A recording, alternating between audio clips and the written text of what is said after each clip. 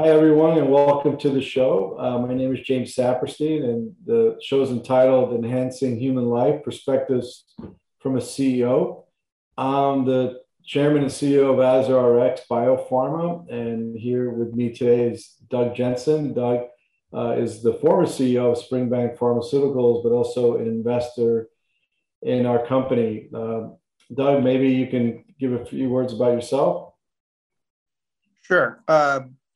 As James mentioned, I've been in the biotech industry for about 25 years. I was CEO and the founder of Springbank Pharmaceuticals until 2016.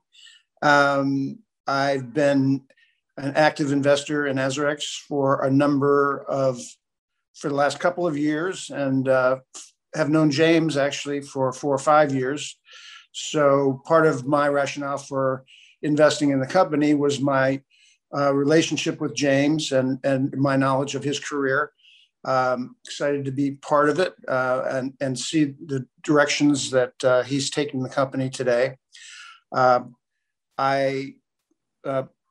background in biotech has enabled me to look at the company from the perspective of its assets, but also its development plans and the markets that the company is in. I think the company has some excellent technologies and some important milestones that will be coming up in the relatively near term that I think is going to significantly enhance shareholder value. So I'll just leave it at that today and let James move on and give more details about the programs. Sure. Thanks, Doug. And I'd like to also give a little bit of my background because it's relevant to AzarRx. And I've been around for a long time. I'm a pharmacist with an MBA, so 37 years in the industry. But I started with Eli Lilly, and that has some particular relevance as to why I joined AzarRx. So I spent 17 years in Big Pharma, Roche, Bristol Myers Squibb, then went small to Gilead, where I got my first taste of biotech. And then I went off and ran the metabolic and endocrinology division at Serono in Boston, also, which has relevance to what we're doing here at AzarRx, because we are in metabolic disease and endocrinological disease. From there, I went off to work in venture capital, started a company called Tabira, which we sold to Allergan back in 2016 for $1.7 billion. And then did a series of other companies, always kind of intermingling between the virology space, but also the gastroenterology space because of NASH, and we looked at hepatitis B. And then I got a call to look at AzarRx, and their main product is MS-1819. And I started taking a look at it and started recalling back to my early days at Lilly when we were out promoting insulin. At the time, insulin had been out there in the marketplace for about 85 to 90 years, and basically it was porcine-derived insulin, and for the kosher people, it was beef-derived insulin. So it was an animal product. And over the years, people started getting resistance to some of these animal-derived insulins, and they'd have to take more and more insulin every single day to keep the results that they needed. And MS-1819 is in a similar market. While it's not the insulin market, it will compete against porcine-derived, what we call PERTs, the porcine-derived enzymatic replacement therapy for patients with cystic fibrosis or chronic or acute pancreatitis. With Lilly, we came out with human insulin, which at the time came from recombinant DNA, was grown in vats, taken from E. coli. And a lot of the endocrinologists were kind of resistant. Well, why would we want to replace something that's been working for 80 plus years, 85 years, with something that's human insulin, that comes from DNA of E. coli? Well, likewise, and I can tell you the human insulin in 2 years became the mainstay. It completely replaced porcine-derived insulin. Likewise, the market right now in PERT is crushed up pig pancreas, and the lead compounds are AbbVie and now Nestle. And AbbVie, for instance, sells about $1.5 billion a year and Creon, which is the main product and the number one product in the marketplace. But again, it's crushed up pig pancreas. And so they crush them up, they put it in capsules, and these patients have to take anywhere from 25 to 60, 40, 60 capsules a day, and they become resistant. We are derived from yeast. We're going to be much more humanized. It's not an animal-derived product. We believe we can get away with far less capsules, maybe 8 to 16 capsules as opposed to 25 to 40 capsules per day. And that, when I looked at this before I joined the company, I said, yeah, this makes sense. Should be an easy product to replace. But the company had been funded from quarter to quarter. We needed to go out and find some funding. So those are the kind of things we did. So the first 6 months, we spent a lot of time with cleanup, quite frankly, reducing our debt. We had a lot of debt and trying to raise some capital. Last year, in December of last year, I decided also to look at other gastroenterology products because I don't believe being a one-shot deal, which is one product, MS-1819, is healthy for any company. So we talked to a private company called First Wave. Ironically, the CEO and founder of First Wave is an old friend of mine. I've known Gary Glick for about 45 years. We took organic chemistry together.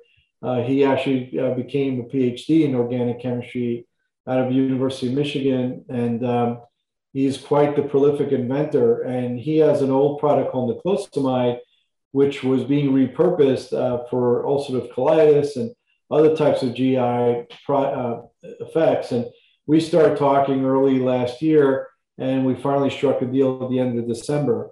Also, as a throw-in, niclosamide happens to work against COVID-19. So we just launched the trial for COVID-19. I can talk a little bit about that in a few minutes.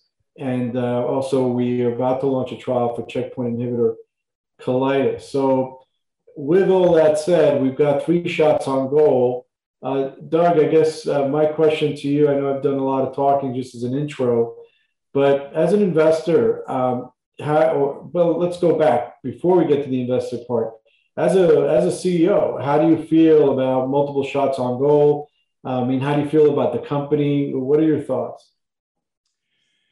Yeah, well, when I first invested in the company, of course, you had one product in development, MS-1819, and the opportunity there was very obvious to me at the beginning because of the reasons that you laid out. The standard of care was the PERTs, and the opportunity to derive this product from yeast and to reduce the pill burden and actually enhance the efficacy, was significant to me. It's a large market, and it needs a new entry into that market to better serve the patients. But I always felt vulnerable because you were somewhat of a one-trick pony, and that's always dangerous because we know the development pathway can be difficult, it can be long, you can experience setbacks along the way. So, in my view, going out and finding a new drug like niclosamide was, a no-brainer. I think the opportunities against COVID are significant and important, clearly, in our current environment. I personally know of a number of people, one of whom lives right below me in our apartment building, who's suffering from continual GI issues related to his COVID infection. So, and this is not uncommon. I have another friend from New Jersey who also suffers the same thing. So this was a good opportunity. I think you got a good deal for shareholders, and I'm excited about seeing the results of these ongoing clinical trials and the clinical trials that you'll launch later this year. No, thanks for that.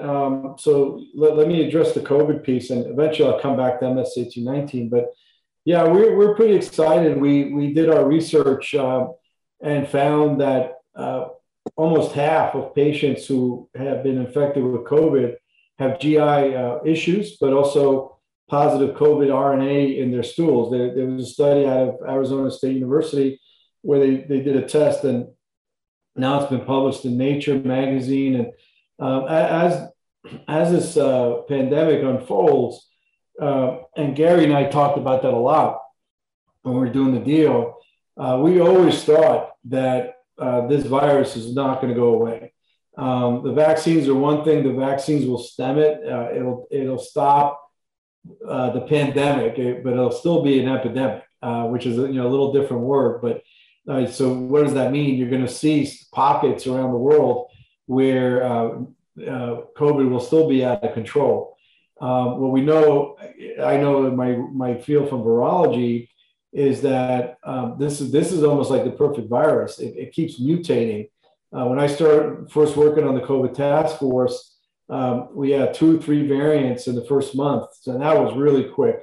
Now I can tell you there's over 100, and we almost can't keep track. And some of them are less virulent than others. Some of them are more virulent, like the one you're seeing in India, which is the double variant, as they call it, double mutation. So you can believe as the pandemic or the outbreak gets more and more out of control in India, I promise you're going to see another variant come up, a second and a third and a fourth, and that's what's going to happen. These things are not reported in the media because they don't want to panic everyone around the world, but this is going to happen. So the question is, the vaccines can stem the tide for sure and help put the brakes on it, but in order to stop the vehicle altogether, we're going to need therapeutics, and we're going to need drugs to drug our way out of this. Same thing was with HIV. Back in the day, I worked in HIV. I actually was part of the second drug launch with DDC or Hibit when I was at Roche, and I helped launch the first protease inhibitor back in '95.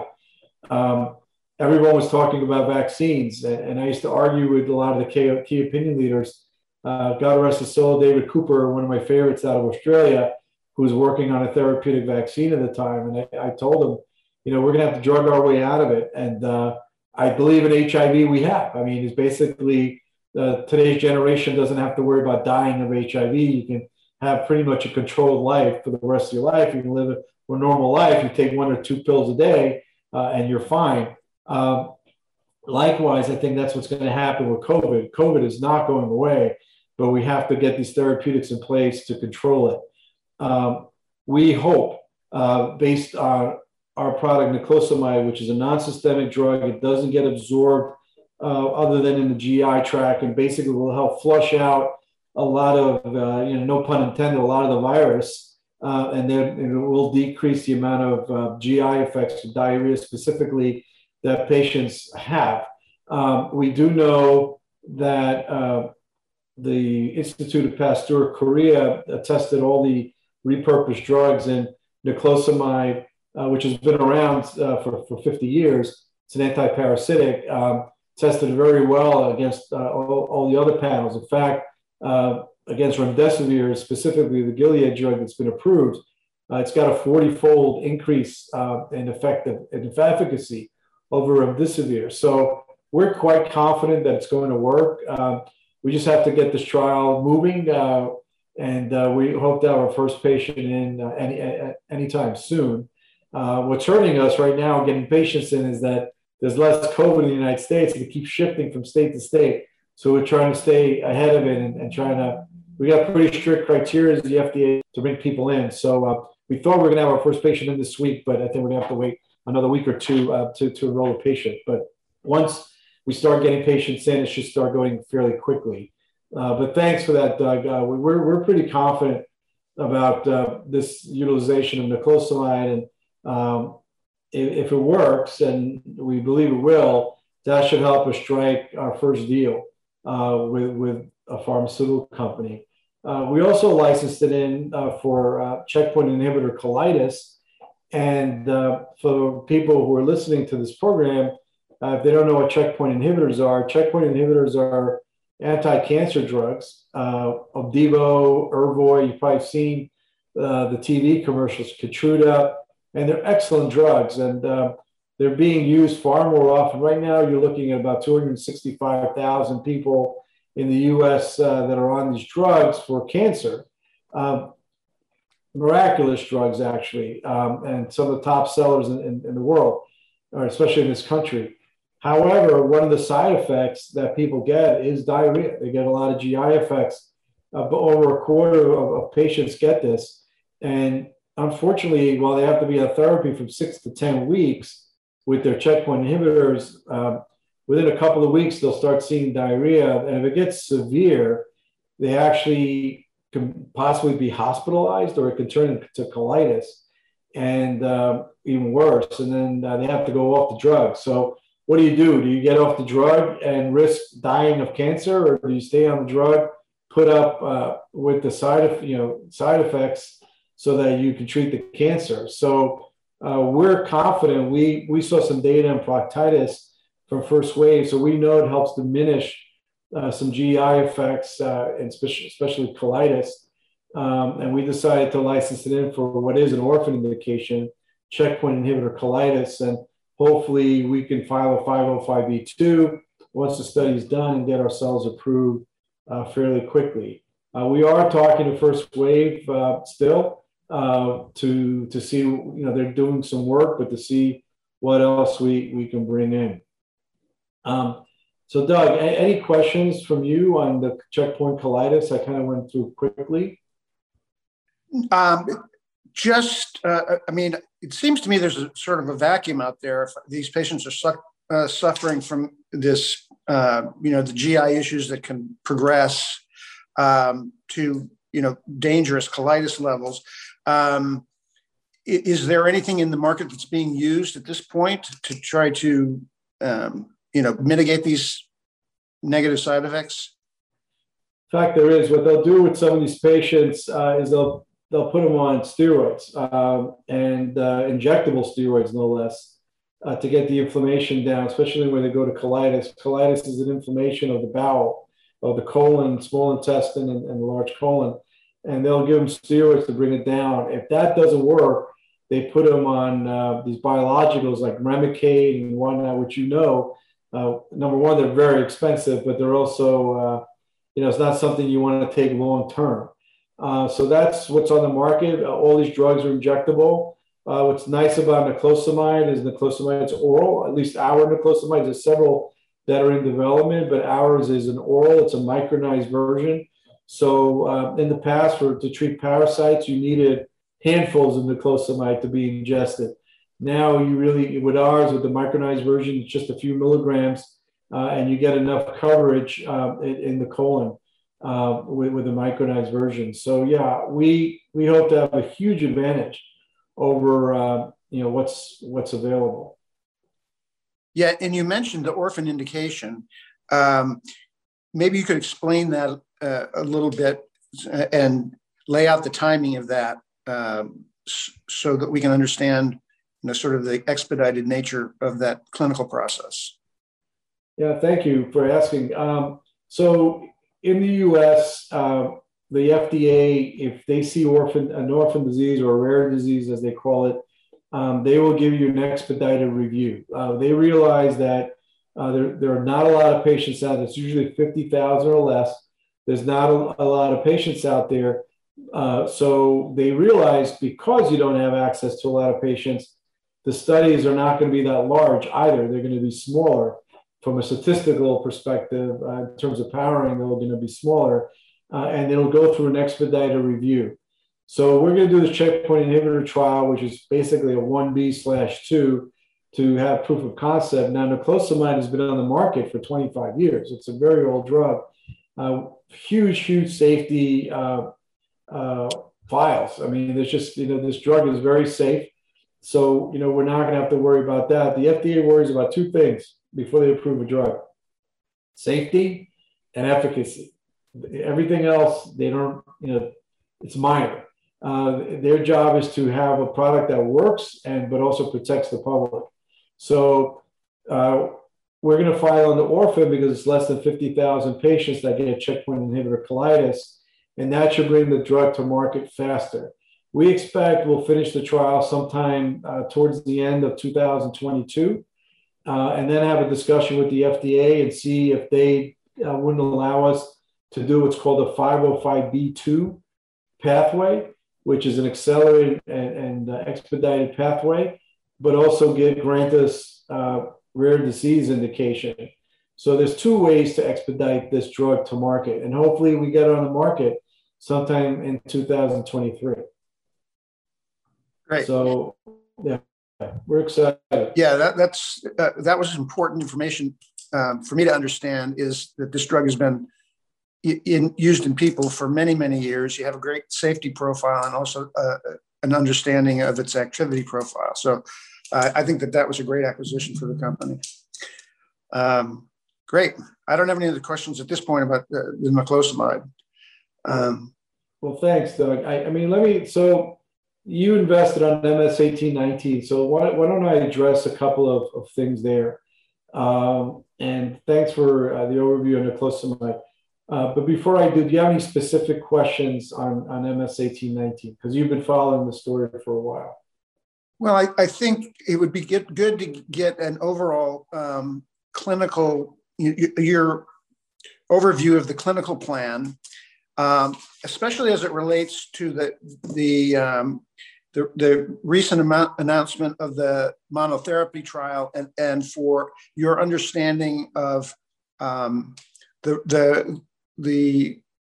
data that you achieved, and your plan then going forward, based on what you know about the drug, the activity profile of the drug from the other studies. I think putting that in perspective would be very helpful. Great, and thanks for that, because I can do this easier in a podcast than I can do in a presentation, because I can explain it. So let's look at historically, how this drug has been manufactured. It's basically manufactured in a powder form, and then it was put into capsules. Now, you might remember I did say at the beginning of the podcast that the company was financed quarter to quarter. It really didn't have a lot of money. So they didn't really spend much money on manufacturing. Basically, they thought, just like the pig pancreas, which is crushed up into powder form, you put into a capsule and deliver it, you should be able to do the same with our product. But the first trial, which was the phase 2 trial in pancreatitis, they got what's called a CFA, a coefficient factor.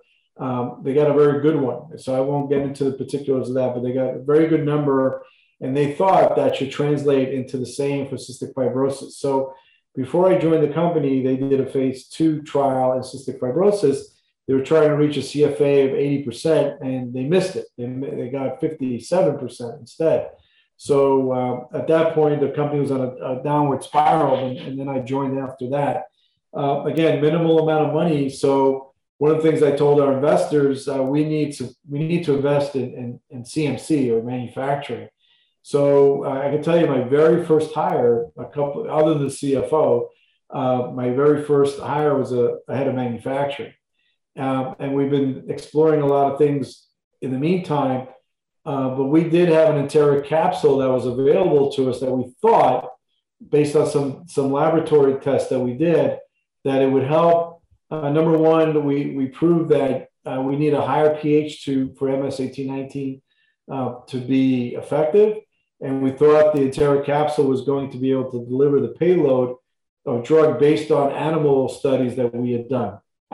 So rather than spend more money on manufacturing, we decided, and what I mean by more money, about $4 or $5 million, which we did not have. We had these enteric capsules, which we tested in animals, and they tested well. Let's go into this monotherapy trial and make this happen. So what Doug's alluding to is the option 2 trial, which we had data that came out in January, and frankly was not consistent. That's not what we expected. And that is because the enteric capsule didn't release when we thought it was going to release within the GI tract. So you had patients, a lot of patients actually, who reached a greater than 80% CFA. So we know we have an active drug. So it was a mixed result. So what we decided to do is take a look at the AbbVie product and the Nestle product, and they're put into microbeads. What we found out looking through the literature, I'm not sure why we didn't know this before. So blame me, for not asking the right question. But AbbVie also had a study several years ago, Solvay, when they were Solvay, where the powder form was used, and also it reached 60 to 70% CFA, and did not reach the necessary 80% until they did the microbeads.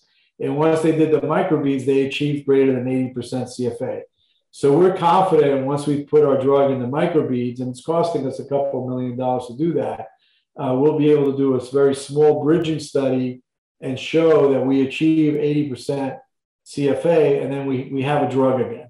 Whereas right now it's mixed results. We have to make sure it releases correctly in the right part of the small intestine, the duodenum, as we call it, where we need the drug to be active. In the meantime, we have our combination trial, which is patients who are refractory with the other PERTs. And we're conducting that trial in Europe right now, in Hungary and Turkey. We've got a couple of patients left, but I may come out. So if you're surprised with the announcement, you might see something soon to talk about the trial, because we do have directional knowledge of where we are.